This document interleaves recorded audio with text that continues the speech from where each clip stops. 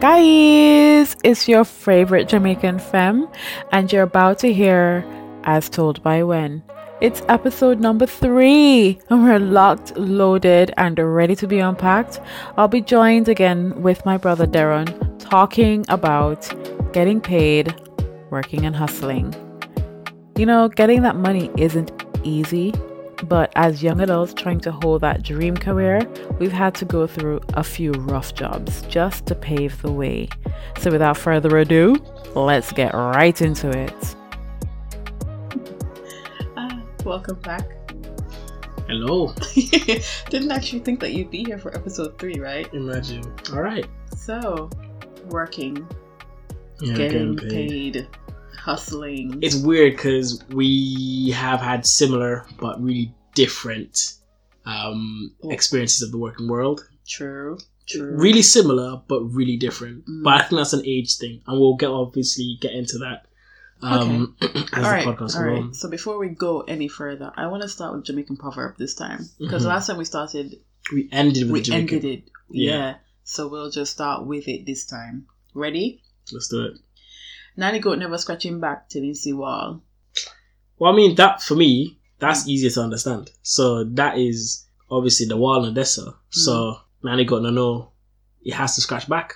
So basically, because it's a wall, you want to scratch back. Okay, all right. To make this more English, that just means you don't know what you have. You don't know what's available till you see it. And that's essentially what I think the proverb means. Yeah, you're right. You're right. It means to await proper opportunity. So instead of rushing for things and going to see opportunities that aren't necessarily for you, just wait. Await the proper opportunity. Await for it to be your turn to get into that section of life that you're supposed to be in. Yeah. So yeah, it links in. It's nice. And how fitting for today's little session, right? How so? No, wait, how so? In terms of getting paid, you know, this whole adulting life, now that we're like young adults, getting ourselves into this whole aspect of chasing our dreams and careers and stuff. Yeah.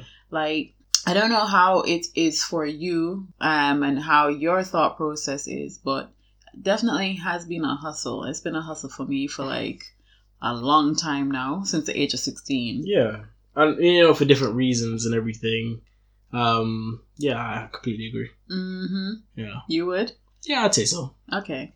And do you think that mum has like some form of inspiration on us? Because you know that lady's been working 2 jobs. But this is the thing, her hustle's different. Her hustle's way before that. Like, again, similar to episode 2, her hustle started in Jamaica and it's, you know, continuing to this day in the UK. So, you know, my hustle obviously started here, but again, very similar but very different. But it's the same for me too. My hustle started here, whereas mum hustling in Jamaica. This woman is an entrepreneur, and she's the only entrepreneur that I had any kind of exposure to. Because while she was teaching, a full-time teacher in one of the most well-known and respected high schools. It's a prominent school. It's a very prominent school, and I'm blessed to have attended. But yeah, for her to have been a teacher there, respected and everything, she started a full-on hot dog business while she was teaching. Sorry? Yeah, did you not notice? Wait, no. I feel like I do, but I didn't. I was young, so I didn't care. No, you weren't even born yet, Darren. Oh, okay. That's the whole thing. I don't know at all. So you don't know about this at all. So yeah, mom had a full-on hot dog business. This is why I'm saying that she's the first person that I've been exposed to in the entrepreneur side of things. Because while she was teaching, for the children who were disadvantaged or didn't have the money to come and buy their school lunches, because, you know, like, although the education system here is great, you do have the opportunity to have free lunches. Yeah. So in Jamaica, the free lunch option isn't something that is available to them. So mom was like, you know what, for these kids, instead of having them go through the whole school day hungry and linking it to her own experience where she was in their shoes when she was younger, going to school without any lunch money and any food to eat in her bag, she thought, there are still children living that life and I'm going to help them. Exactly. So even that's if it's what just hot dogs. I don't understand how, no disrespect to my mum, but obviously I don't know how hot dogs really help. It helped in the sense that they had something to eat, because the lunch in the canteen was, it was a wide range, and they had the option of having like yam, banana, ackee saltfish, patty, chicken, rice and peas, all the options. It was still something that the kids had to pay for, whereas the hot dogs, you just literally boil the sausage, put them in a one bun, put ketchup 2 minutes, on it. done. 2 minutes, exactly. And then she never charged them as much as the canteen was charging for their box lunches. Is that where it came from? That's where it came from. Wow, yeah. She wasn't charging them as much as the canteen was charging for their box lunches. So she just said, you know what, you guys, you can give me like a $10 or $20. And then that's what she would use to buy the thing that she needed for the buns and the hot dog. And then after a while, it started to grow. And then the teachers, because it was diverting and it was a cheaper option for lunch, it was diverting some of the kids, and then it just grew into, like hearsay, gossip. They stopped buying lunch in the canteen. Mom started growing a little business. And with that said, of her being a teacher, and she was a home ec teacher, cooking already in the school, teaching the children how to cook and sew. And then selling these hot dogs, it just went from nothing to a million, like 100 miles an hour in no time at all. And in the rest of the school, the teachers didn't like it, so they made a complaint, and obviously it had to stop there. I was going to ask that, because obviously in the UK that wouldn't fly, but I'm impressed. My question is, with that though, why wasn't it something that instead of the school taking a negative run to it, why didn't they try to implement it into like the regular cuisine that was available? Because looking at it from an education point of view, if the government doesn't approve it, then they're not going to do it. Only school approved by the government activities would fly. So yeah, just like the UK then. But you see, the thing is, Mum, with our big time... So let me get it straight. The school you went to, I'm trying not to name the name of the school, but the school you went to was... No, name it. I went to St. Hugh's High School. All right. St. Hugh's High School. And for the listeners, that's an all-girls school as well. It's an all-girls school, but it's one of the best schools in the whole of the Jamaican diaspora. Yeah, big up all my swans. Big up all my girls that I went to school with, Fidelitas and all that, class of 2006. I am repping you guys, although I didn't graduate with you. I am still repping all of you. And yeah. But yeah, all right. So with that, it's very similar to the UK system, like I said.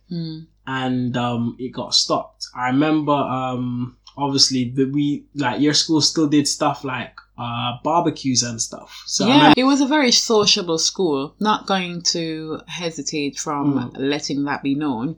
The school did a lot of things, but during a normal school day, which is what Mum was really focusing on, was the fact that children came to school without any food to eat.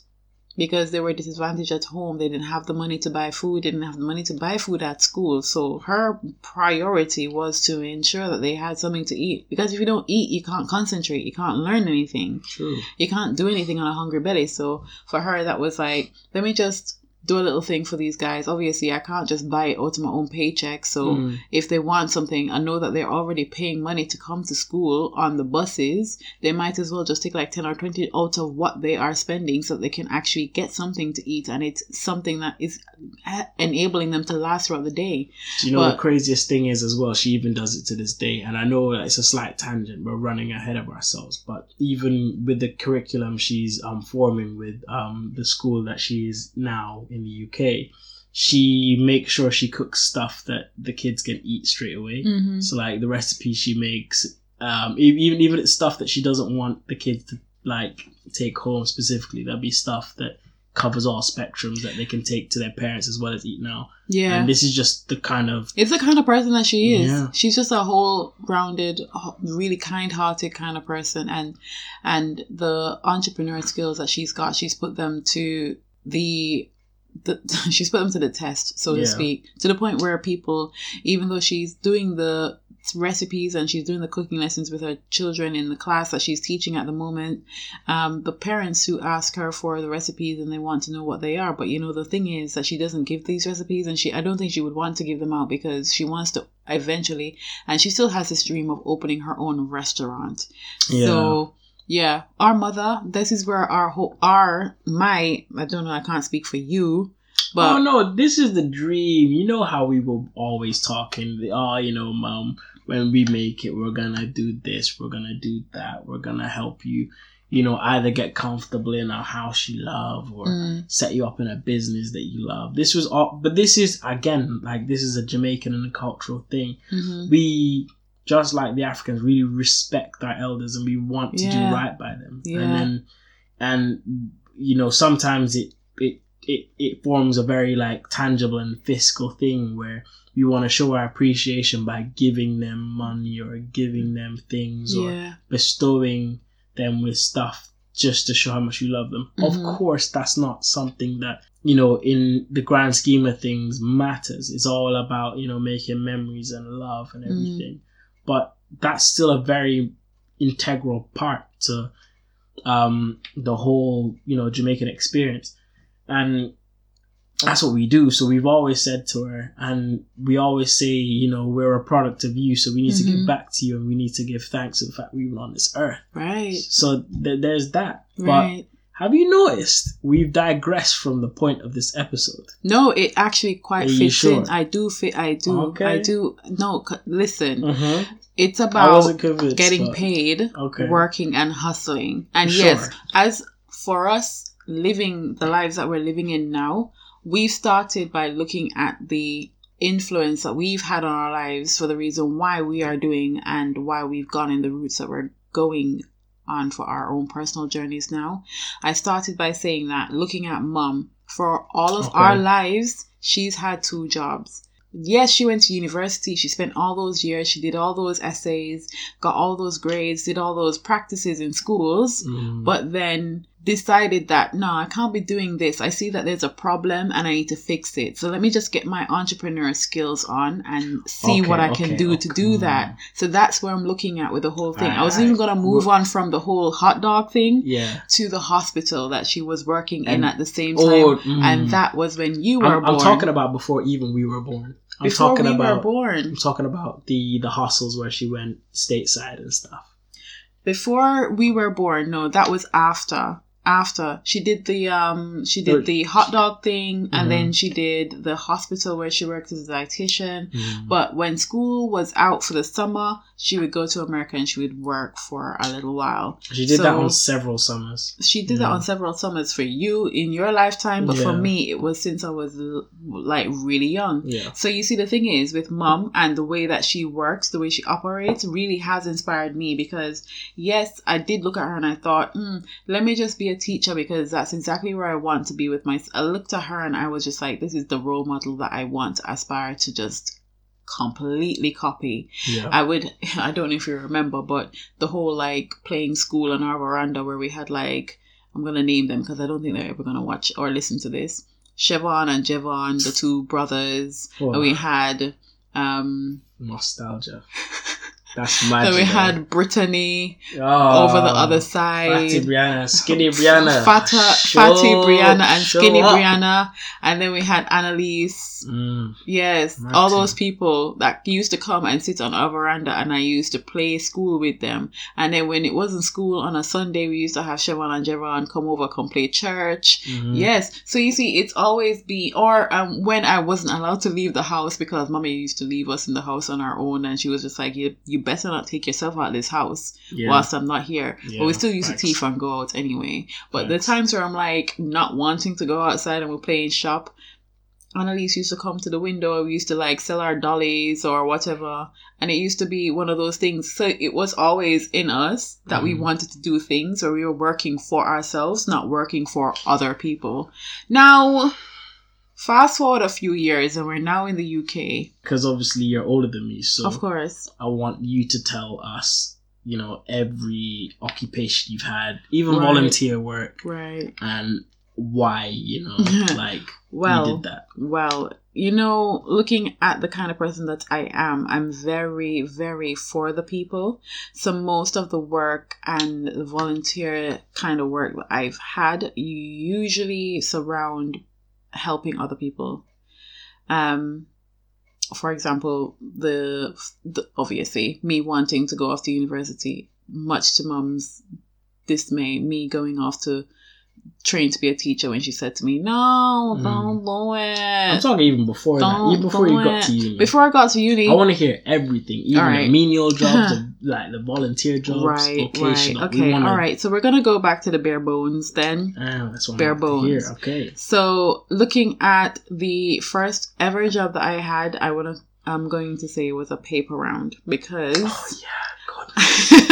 Oh. Yes, that paper round, that was the bane of all of our lives, but it definitely helped me out. Listen, someone said all of our lives, and that's facts, because you didn't have that job. We all had that job.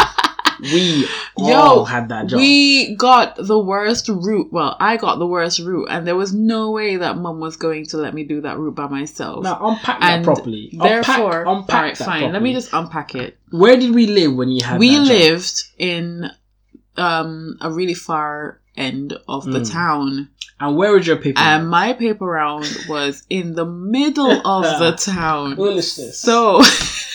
Imagine looking at that, you know how we're like enthusiastic as young ones, knowing that we're gonna get our first paycheck for doing this, and it was just like, let me just do this round. Did it for the first time by myself, and I was like, you know what, I'm not gonna be able to do all of this. So having to lug that heavy bag behind me from my house, walking as a 15-16-year-old person. You know what was crazy about it? You know, when you first got that paper round, you didn't get the dolly, you didn't get the trolley. I know, I didn't. It was a bag first that we were carrying. You had to carry the bag, and the bag was so the dolly heavy. Came a month later. You know, it was a struggle because one, Mum wasn't driving. And I was too young to drive. You were really young. There was if you were 15, I would have been like 8. So it was just like, right. But then looking at the route that I had, it was just, it was too much. So Mum just said, no, let's just do that. So then that automatically became Mum's third job at that point, because when she wasn't working her second job, when she came here, it was, let me go take Wendine and this bag, and we do this on a Wednesday evening. And that's what we did. We did that round. It was, that was my first job. It was the hardest job. I enjoyed it. I enjoyed getting the money in my account. I was like, look at money. And what did I do with this money? How much you earned with that, you know? I can't remember, and I can't even go into that because I really don't know. It weren't much, but it was like, it wasn't enough a lot, for a 15-year-old. But it was enough for me to be like, I'm actually getting paid. I'm going out there, and I can remember the first thing that I bought was a belt. You remember back in the day where these big chunky belts, statement belts, Beyonce belts, the Beyonce belts that you wear on the outside of your top to show that you were wearing a belt, and the end of it used to hang out just either on the side or in the middle. To loop it round, or you just let it fly. And I used to have all these things that used to like decorate it and everything. Yeah, that was my first purchase, and I was so happy with that. And then I made another purchase of one of those again. And I ended up having 3 or 4 of those kind of belts, and then that was all I wore. Because I remember around the same time we set up your little child account with Mum, and it was like you were like, oh, I'm ready for peas. Yeah. I was well and truly ready. And as soon as I got my bank card, I was like, let's go shopping. Oh, crazy. And I went shopping. I definitely did. That was the first thing I did. And I was like, all right, fine, cool. But then it was time to get serious. So I was like, I can't be doing this paper round anymore. I can't be lugging this. This is too far from home. So there I go, quitting that one. But there's that. So that's your first job. What was your next job? My second job was working in retail for a big old supermarket that I shall not name because I'm not being sponsored by them. So yeah, working with that supermarket, I was on the customer services team, literally just doing the kiosk or on the tills. I was never on the store floor because I was too good for that. Yeah.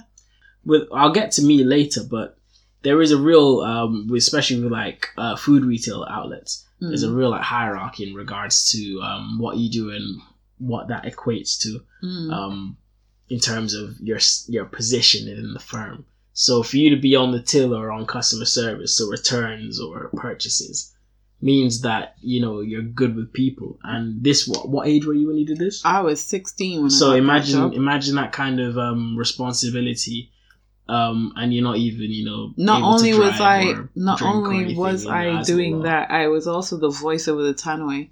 Everyone enjoyed me speaking, so I was just the only one that spoke over that tannoy. I'm not gonna do it now because obviously I've lost my It's been years. Yeah, it's been. I don't even. I would want to ask, but I don't want to expose you like that because I mean you're an advanced lady now, apparently. Yo, thank you. I mean, what this? You're almost 30. Old. Great. I mean, hey, next month I'm 22. The game is the game. There's nothing wrong with being 30. No, Let me just say that. I blinked and I'm 22 now. Imagine, I remember my 18th birthday vividly, let alone the times we're living in now. But yeah, so you don't want to unpack your retail experience? It was a really easy job, not gonna lie. I literally loved it. I woke up every morning that I had to go to work. I put my uniform on. I walked all the way down, went into the shop, opened up the shop, did what I had to do. You opened up? Yeah. So you had those... I had that responsibility. I didn't have the key, but... I didn't have the key all the time, but I did go and I opened the door, went to the kiosk, greeted the first 2 customers that were always outside on a Saturday morning waiting to come in to do their shopping, and then just worked the whole Saturday. And that was my easy job. And then obviously I upgraded to another day, so Tuesdays. So I worked Tuesdays and Saturdays, Tuesday afternoons.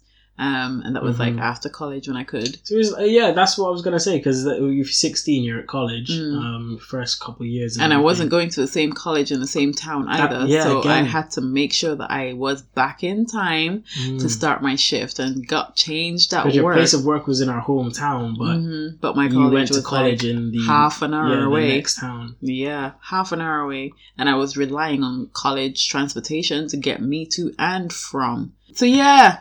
So that was my... So it was literally Tuesdays and Saturdays. Tuesdays and Saturdays. And then if I wasn't working, not going to college, then I would increase my hours and work more hours during the week. And on Saturdays were my long days, so I would always work on a Saturday, and then Sundays I'd have off, and then I'll just, do what I could for the money. And that was good money too. I enjoyed that. I absolutely loved that. And when I got my money, obviously, I did what I could with that one.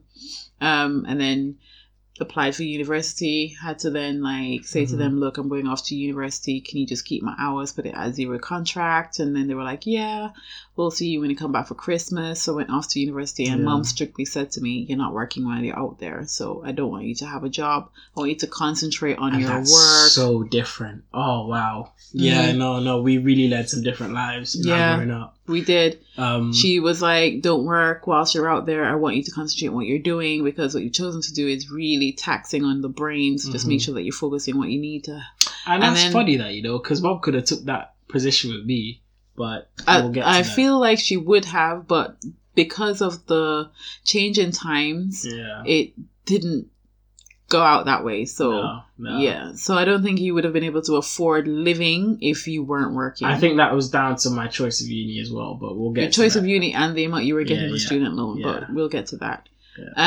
So that was my lifestyle. And then when I came back from uni for Christmas, of course I was at the supermarket. I was working my hours for the Christmas, and then going back to uni and doing what I needed to do. And I did that for the 3 years I was at university, until I decided that I was going to leave this retail market and just go on to other things. And that's when, because I was already training to be a teacher, and doing my work experience whilst I'm training as a teacher, to work at this preschool for the same church that we attended. Oh, gosh. I forgot this one as well. All right. So then I said, you know what? I might as well just start going into my own I think your field. rap sheet's longer than mine. Yeah, most likely. Which is why I said to you that everything that I've done has been around supporting people. So my retail, the customer service, the paper round, helping people get up to date with their news and stuff. You're always providing a service of some sort. Always providing a service of some sort. I am also. Yes, of course, you are. And then after I did a few years working in this nursery, whilst I'm also still at university, because this is like at the near end of my time at uni, then I said, you know what, let me just stop there. So after I stopped there, I decided to finish uni, graduate, and then move on to trying to see if I could find a job for my degree. Didn't happen. And worked at this big old banking group And I stayed at this big old banking group for a very long time. Those that know us know where we're talking. Mm-hmm. Yeah. Yeah. Without going into too much detail, I can say I've worked for there too. So that says a lot about where we live. Yeah, it does. Yeah. It really does say a lot about where we live, working for this big old banking group. Yeah. But it really, at the time, felt good to say that I worked for a bank. Yeah. And I wasn't inside the bank, like as a teller or a face-to-face customer service executive. Mm. I was on the phones or, like dealing with queries that used to come up on the computer, like emails and all that stuff, the good stuff that used to it was great. I enjoyed that. So you had quite a varied set of responsibilities with this bank. So that did happen, and like you said, that was following you leaving university. Yeah. But like you said, that was those initial years was you trying to like find yourself and like find your working like adult life now that the university bubble popped. And I mean, I'm seeing that myself now, but you go into it in more detail. Yeah, I do. But you see, the thing is, after I left uni and I was still working for this banking group, it still did take me a while to be able to find something that related to my degree. And I'm not going to say that I was actively looking for the whole time that I was working for this banking group, because I got comfortable. And that's what happens, where you're just like, what?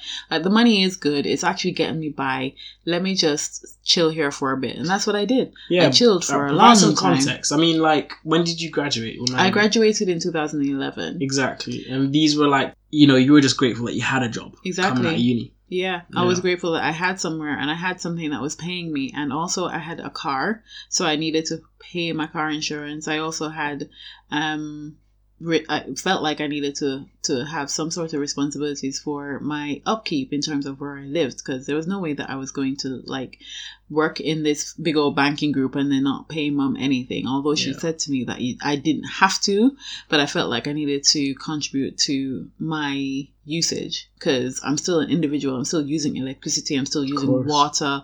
So therefore I needed to contribute something. So that's what I did. That's something that a lot of young people, are faced with, like their parents. That's a part of, a parent growing their children. It's time for you to start, paying your way and contributing. Well, she didn't tell me to pay my way. I felt like I had to, because if it were up to her, I'd be living rent free, and I'd still be living rent free for now. Like right now at the big old age of 28 that I am. So yeah, those were the conscious things, the decisions that I made for myself going forward in terms of what I was earning.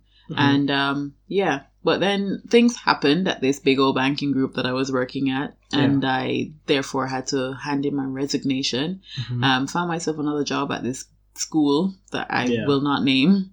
But again, this it kind of coincided with your at the time decision to really like pursue a career related to your degree. Yes. So it seemed like fate at the time, didn't it? It definitely did. It came at the right time, and I was absolutely grateful for it, because that wasn't the only school that I went for the interview for. There was another school, and they were like, nah, we don't like what you had to offer. I'm just paraphrasing, of course. Yeah. But it was just like, no, we won't give you the opportunity at this time. So sorry, good luck in your endeavors. And I was like, all right, calm, whatever.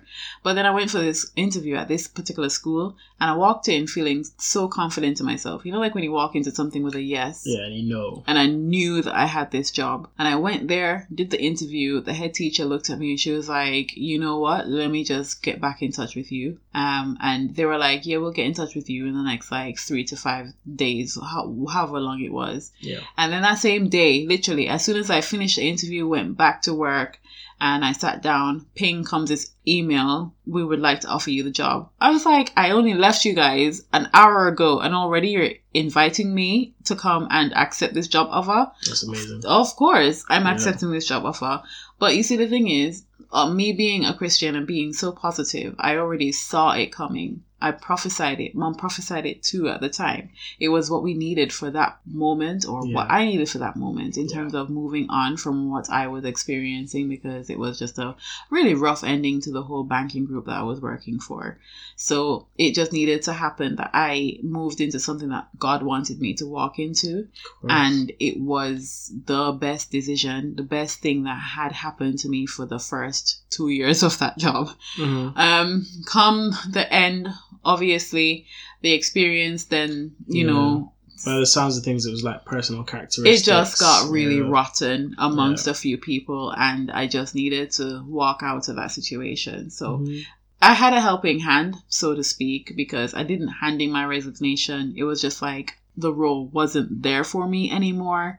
So I had to, you know, just take my tail and find myself another job, only to find out that other opportunities were around at the time. And I wasn't being made aware of it, only to then, you know, hear other people say, you know, someone else has applied for this job and you could have actually gone for it. Like, I wasn't given that choice. I wasn't given that opportunity. So I just went ahead and applied for another school, got that job, and I enjoyed it. I loved working there.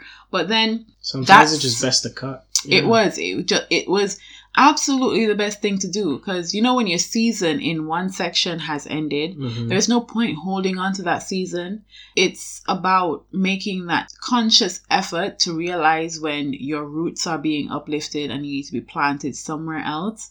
And that's exactly what happened for me. I was being uplifted from this one school, and I needed to go into this other school, and I needed to show my talent and everything that I had for this school, and then just work at it.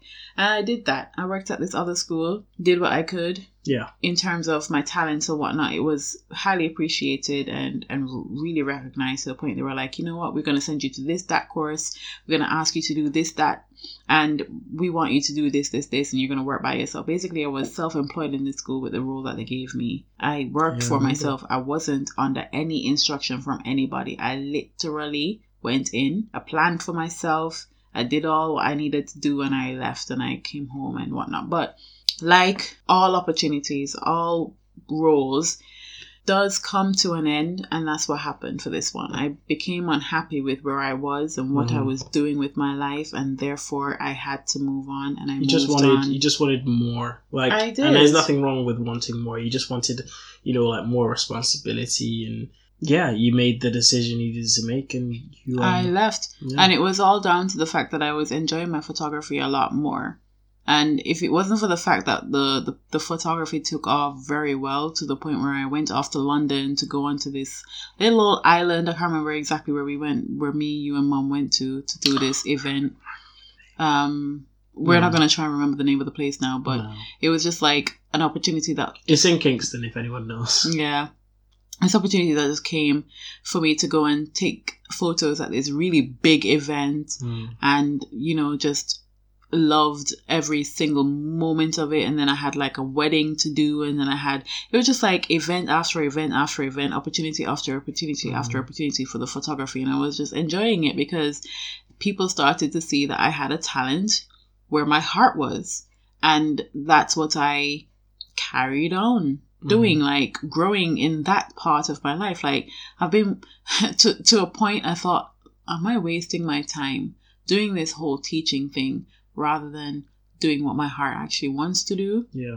So I was fighting a real hard battle, and then I had to look at myself from an entrepreneur point of view and try to do the whole photography. And that's what I did. I ended up doing that, and then worked with that for a bit, worked in offices, and I'm still working in an office right now, doing the whole like saving money thing, but not really saving. You're ready for the next big adventure. I'm ready for the next big adventure. And look at this, doing the podcast, and who knows where this will take me. And the blogging, who knows where that will take me. The craziest thing is, even something like this it's not classed as a job. This is a hobby. This is a hobby that, you know, could potentially become something so much greater. So of course. So that's my timeline of my jobs condensed. I missed out the other office job that I had, which was what you have an experience of. The insurance. The health insurance job. But for me, that I wouldn't class that as something that I did, because I only did it for like 3-4 months. And that was my second job. Precisely. It was my second job. I had that whilst I was at one of the schools that I was working at. So It's always been a hustle. Honestly, very similar to our mother in the sense that you decided to have like a second job to supplement your goals and cool. So I think my summary will be a lot shorter because I'm a lot younger, but at the same time, in my short span. Yeah, so what would you say your first job is? So my first job, my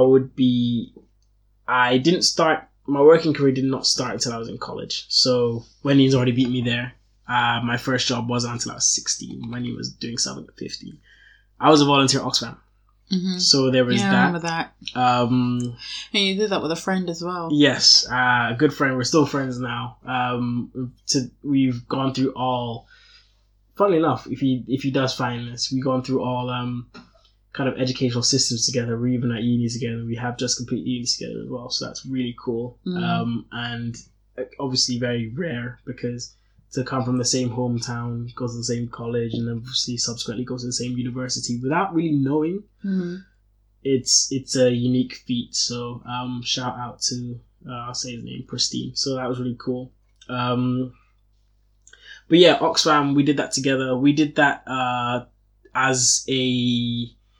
under good advice. So we started college and we were talking to our careers advisors, and they said the best thing to kind of, get your CV started and obviously get yourself looking nice in the event of actual occupation was to do some volunteer work. So we, on a Saturday, we just walked into Oxfam and said we wanted to do a bit of work for the charity. So that was all sorted. They were ecstatic to see us.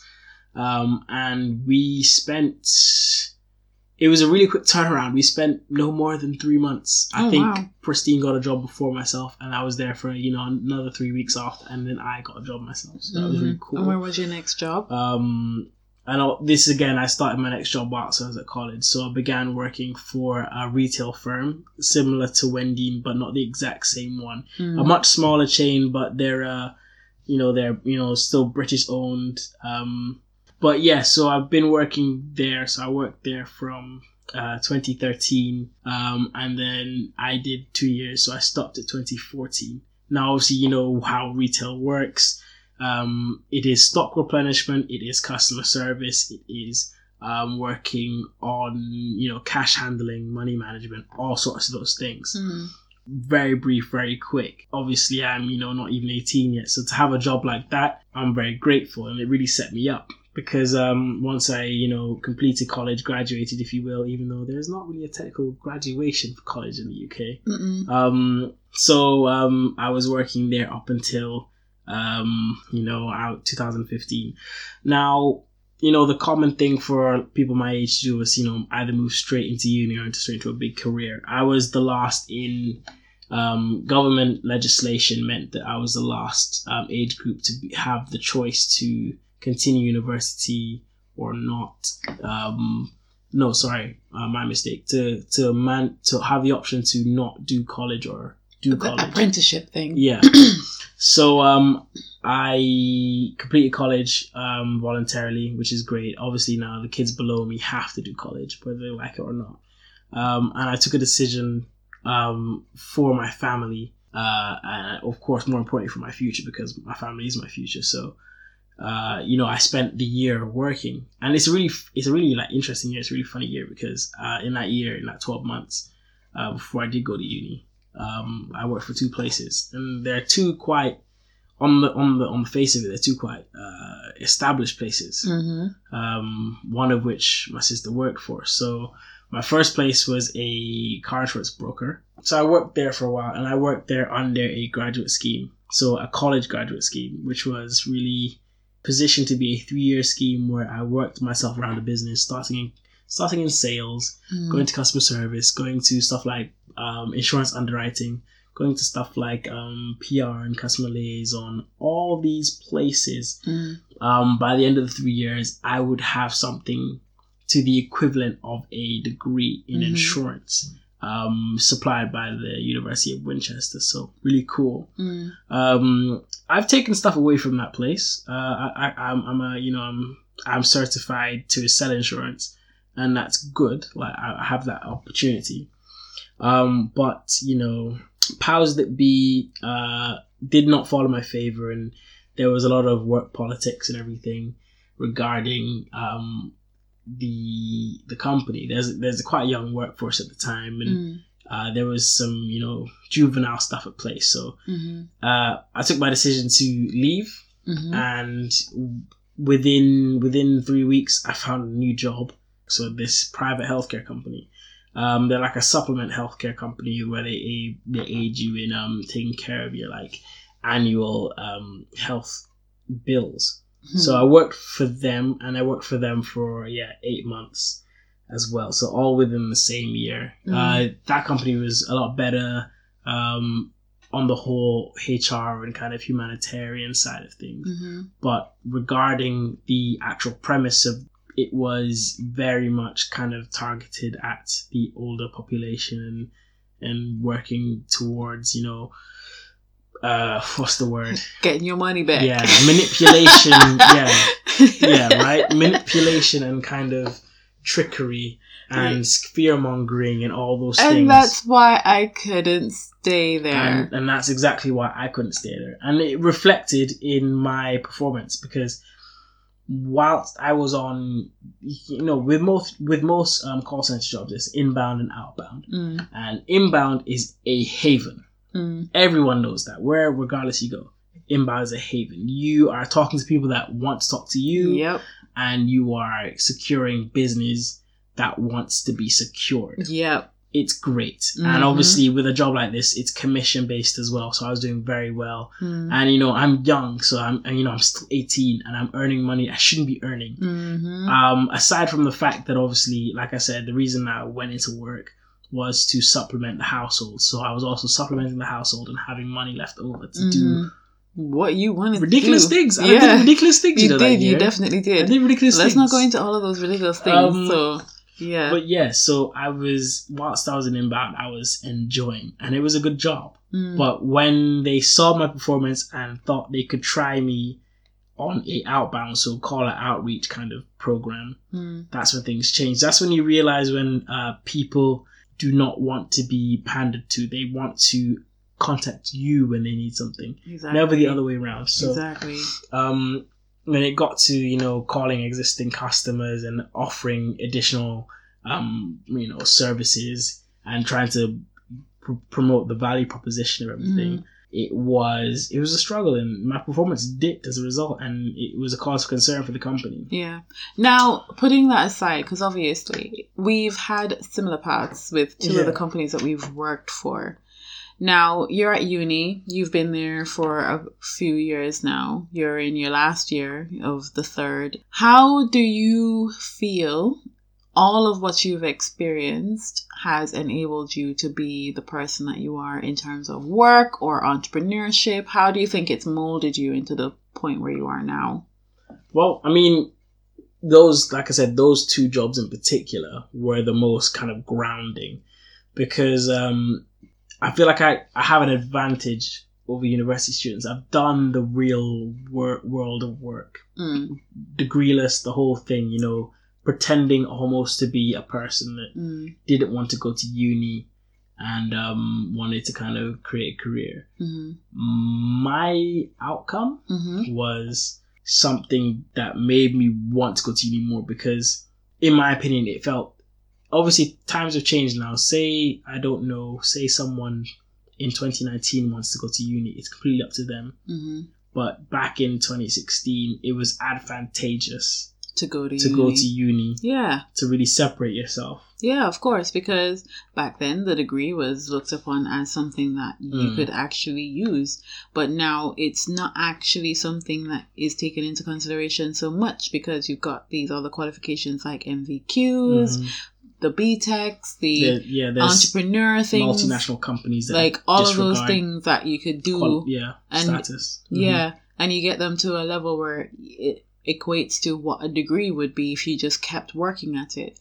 So with that, in terms of the way that the world works nowadays, and you've got, I think I was talking to you earlier on today about different job titles that you could have as back in the day, like a lawyer, teacher, doctor. And I know there are different cultures that would say my son is this or my daughter is this, and they'd be really proud to say that their children are lawyers, their children are doctors, and they'll be looking after them to a certain degree. But now we have YouTubers, we've got influencers on social media types. We've got all of those things. How do you feel that going off to uni and getting the degree that, or rather both of us going off to uni and getting the degrees that we've got, how do you think any of that actually is like worth any value? Like, it depends where your value lies, because call me an old head, but there will always be a place for lawyers, doctors, nurses, vets, all those traditional jobs, because those are always needed. The new age millennial jobs of, social media influencers, promoters,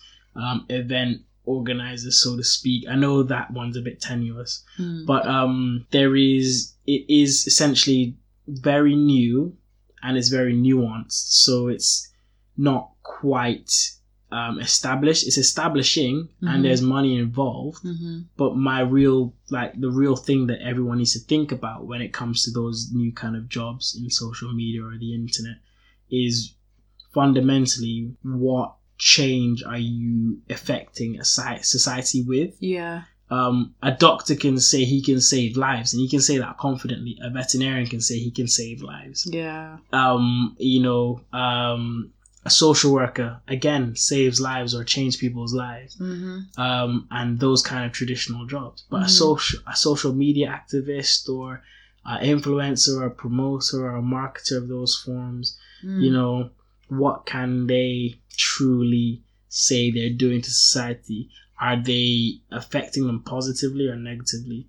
Looking at the way that the world is now, those forms of entrepreneurs, I feel with the minds of our youngsters of today, they really do a great job in influencing them on the next level makeup, next level item of clothing to wear. They do a really great job of that, and they influence them in terms of pushing them towards these brands that are asking them to do these promotions, and they're so that these these brands are quite well for that. Of course. Because these brands are making money. These people are making money on top of these brands. And then these people are following what these people are doing because, oh, she's wearing that bikini. Where did she get that bikini from? Let me just go and find it. Like the question you had today from your girlfriend. What shop does your sister actually go and shop from? Like, I didn't expect me to be that much of an influencer. But I feel like... But that influencer is quite a broad term then, if you say it like that, because there's the influencers that call themselves influencers that have, the mass following on, those social media platforms.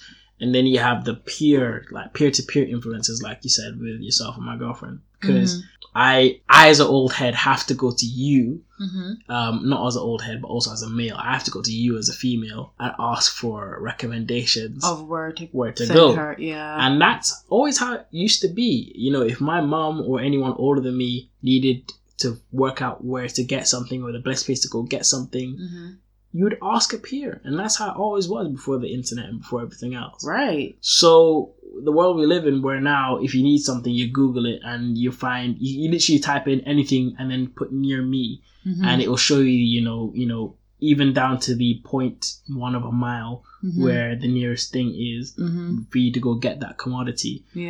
That's the world we live in now, whereas my mom or anyone older than that would be, say I need some small supply, some small commodity, even something like a sewing kit, like needles, etc. She'd have to ask someone, and then that person would tell her, you have to run into town. You have to go here, you have to go there. And she'd have to forage. Yeah, she would. The game is different now. And though it's good, and though it's, technology is designed for ease, it's always designed to make the human life better. We're losing that kind of human interaction. Quick question then. Because this is something that baffled me, and I know from me the answer to this question. But do you think that's an advantage or a disadvantage to the way that society works now? Depends what you deem an advantage or disadvantage. If you're talking about a person needing to get something and to see it happen and it done and it achieved, it's an advantage. There is no need for peer-to-peer interaction for you to find whatever you need. Say you broke something and you need to replace it. Yeah. Google. Fine. Yeah. But in the same sense, my dissertation was about this, funnily enough, because I did automation in retail marketing. Shout out to my dis. That was a plug. Anyway, well my work was to decipher whether or not humans in this day and age want human interaction, like peer-to-peer interaction. And my findings were that we want both. We do want both, because if you haven't realized, most of the big named supermarkets nowadays have both tills working and self-service options. The self-service options are what I know everybody is used to using them now, but they are the quickest options to use. Yeah. Because having that interaction with another human being on the till is so daunting that you just want to get your stuff and go. Yeah, and this of course appeals to. There's always this demographic. It's been there through the dawn of time that there's people that are not as adept in social situations, so they really respond well to things that require less social interaction. Yeah. And that's great, because there are people that are introverts or people that are shy or etc. Yeah. It's good. Self-service is good for that. It is. But we have an older generation that do love a chat. They do love a chat. Love social interaction. And sometimes that's the only chat they'll have for the day. But, that's for another podcast. But yeah. Wanting to round this off now, I know we've started and it was about getting paid, working and hustling. As the time scale, the time that we live in now, how difficult or easy do you think it is to continue being an entrepreneur? I'd say it's easier, 100%. Regarding stuff like knowing the market, it's so much easier. Again, the internet does that. So we know where we can receive immediate feedback on an idea, whether that be through like more natural realms, so stuff like focus groups or interviews or questionnaires, or more online based things like, again, questionnaires, or looking at where the market has a gap. So in regards to services or product provision, we can work out easily and quickly that this is a need and that needs to be serviced. We can even more quickly provide promotion and inject your products into the market through social media, or even stuff like Facebook. Now, people need to understand Facebook is a crazy service. Yeah, but I find like the algorithm and everything, because obviously with my business that I'm running as an entrepreneur, I'm working on hustling. I'm also hustling against the algorithms. I'm hustling against Facebook and Instagram and the way that they work. Yeah, but you got to remember the algorithm is designed to benefit Facebook, so they'll only benefit you once you benefit them, and obviously their benefit proposition is money. Your benefit proposition is exposure. So you need to give money in order to get exposure. And people don't have that capital resource all the time. Especially if they're a new business starting out. They're unlikely to have that much disposable income to be able to say, let me just pay for this ad and run it for a week real quick. Facebook have developed a way where they can quantify the level of exposure and reach that you can achieve. And they've quantified it to money. So this is where the people that do well and people that succeed are the ones that pay into it, and they pay thousands a month, like for any marketing campaign or anything like that. And obviously, for them to do that, they believe that they will get enough back to make the marketing worthwhile. That's very rarely the case, though. So you really have to make sure that what you're marketing is stuff that whoever you reach need. Again, this is down to market research, and you don't do that, half-heartedly. You need to spend time on it. Yeah, you have to. Which is, again, like a lot of hustling and a lot of working and trying to get paid as much as you can. But again, Facebook's only one way of doing things. You have so many other ways now. And I mean, Instagram, I know it's owned by Facebook, I think. Yeah, Instagram is owned by Facebook, so is WhatsApp. Yeah. But you see, the thing is, word of mouth is still a very much needed thing, because as much as Facebook is great for reaching the public near and far, and same for Instagram, and Twitter is another thing that I'm a big fan of, word of mouth does do wonders. Because once somebody hears that, oh, this friend of mine or this person that I knew didn't know that she did all of this. Like recently it happened to me at work. There's this woman who's about to get married and she's like, I need a photographer. Didn't know you were a photographer. Someone told me, a little birdie told me that you're a photographer and I'd like to talk to you about my wedding day. And hopefully we can come up with something. So I was just like, yeah, whatever. Let's do it. Not like that, but it's just like, great. This is something that didn't happen from my page, didn't happen from anything that I put out there. It was just like a word of mouth from some other friend of mine to this person, and she reached out to me because of that. And now I'm going to be the photographer for her wedding. So yeah, looking at that from that point of view, it doesn't always need to be on social media, because word of mouth is still just as good in this day and age. Well, I think we've exhausted the topic of working 100%. And hustling, looking at life as it is now with us as young adults growing into this whole economy of social media and... Yeah, I mean, the area that is social media is something that could be unpacked for days. Like, this is something that, I mean, we touched on this episode, but if we wanted to really talk about the power of social media and the fact that it is a $1 billion industry, we'd be here for hours. We definitely would be here for hours. But one thing I will take away, though, and I hope you will too, is that our experiences, especially with the example that we have had shown to us from the start, with our own mother being an entrepreneur and she's never had one job. There's always been 2, maybe 3 sometimes. And it wasn't just like, I know I mentioned the hot dog thing, and then I mentioned the hospital where she was the one that was making the meals for the hospital patients. Yeah. And then when we came to the UK, she then worked as a cleaner. And then from being a cleaner, she went into working in the care home, and that's what she did for a very long number of years whilst we were working in the UK. Now she is getting older, of course. She's reduced to just one job, because there is only so much the body can cope with after a long length of time. So with her as our main example of what hard work and working and getting paid and being a hustler and being an entrepreneur looks like, I think it's paved the way for us as young adults. Oh yeah, 100%. Do you not remember the time in college when I made my clothing company? Yes, your little t-shirt printing thing and that page. I was talking to somebody the other day about that, It's still up. Yeah, I know it's still up. I know it's still up. And I even said to you, I was bragging about my brother saying, he had like an order from really far away, and he had to send that order out, like from something that started as a college project to being almost a successful business. Yes, it was. Yeah. So looking at that, that's something that you crazy. Possibly could pick up again.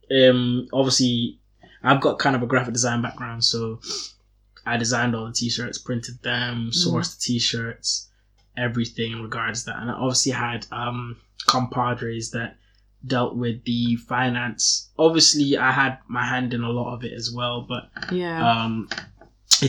I will not take anything away from those that were with me. Again, shout out to Pristine, because he was a part of this group too. But obviously we did look at finance, we did look at marketing, and we did look at the kind of exposure that we needed, and it was successful in regards to peer-to-peer sales. Really successful. We actually did win the entrepreneurial competition. In my 22 years, I've worked I want to say 7 or 8 places. We're from the island that anyone can take anything and make it into a business, and it will 100%. Thrive. So for us, working on hustling is a second nature, basically. We've seen it from our own mother, but in terms of having hustlers as parents, we definitely had that, and therefore we are naturally just hustlers and entrepreneurs, and we will do anything that we can do in terms of getting where we need to be. And I mean, now for all of those out there going into something along the lines of their own dreams, or, you know, like you're in university at the moment studying and not really sure if what you're working for in terms of your degree is for you, please don't be disheartened, because I can definitely say, as an ex-teaching graduate student and tried to use my degree multiple times, eventually did use my degree, if it's not for you, then it's not for you. And as a recent university graduate myself, having seen my sister go through what she's gone through, and having seen what UK is going through kind of nationally, it's actually okay not to use your degree. You can use your degree, but you don't have to go into that exact career, and that's okay too. And for those that you don't even want to go to university, there are so many other avenues to explore. It is, and I think it is so important to just follow your heart. Do what you feel you need to do. Stop looking at what society is saying to you to follow into, because society most of the time gets it wrong. You are the one who understands what your heart needs to do, what you need to do for yourself even. And yeah, whatever makes you happy, you go and you thrive. You go and you achieve that, and you just do the damn thing. Do the damn thing. Yeah, so that's it. You've officially been told by Wen and Der. Hope you've enjoyed this one. It's a bit long, but you know, that's to be expected. Hopefully with the kind of topic it is. Passing, yeah. Especially with the conversation that we've had. I hope you haven't. Yeah, it's flowed quite nicely. It has, definitely has. All right. So if you want to stay connected, you can find the podcast on Instagram and Twitter at As Told by Wen. My personal handle is at La Jamaican Femme. You can follow me there. I'm on Twitter and Instagram. And if you want to follow my brother Darren, my Instagram is DarrenWW, and my Twitter is just as 2 Z's and _. So yeah, it'll be on the description. Definitely will be. Well, thank you all for listening. Again, I definitely enjoyed this one. This is episode 3. We've done 3 episodes. Well, I've done 3 episodes. Looking forward to the next one for sure. Are we going to do the next one together? Yeah, whatever the topic may be. I'll see what I'm saying. Yeah, we'll see what happens. But yeah, thanks guys for listening. Hope you enjoyed. And until next time, walk good and look where you go.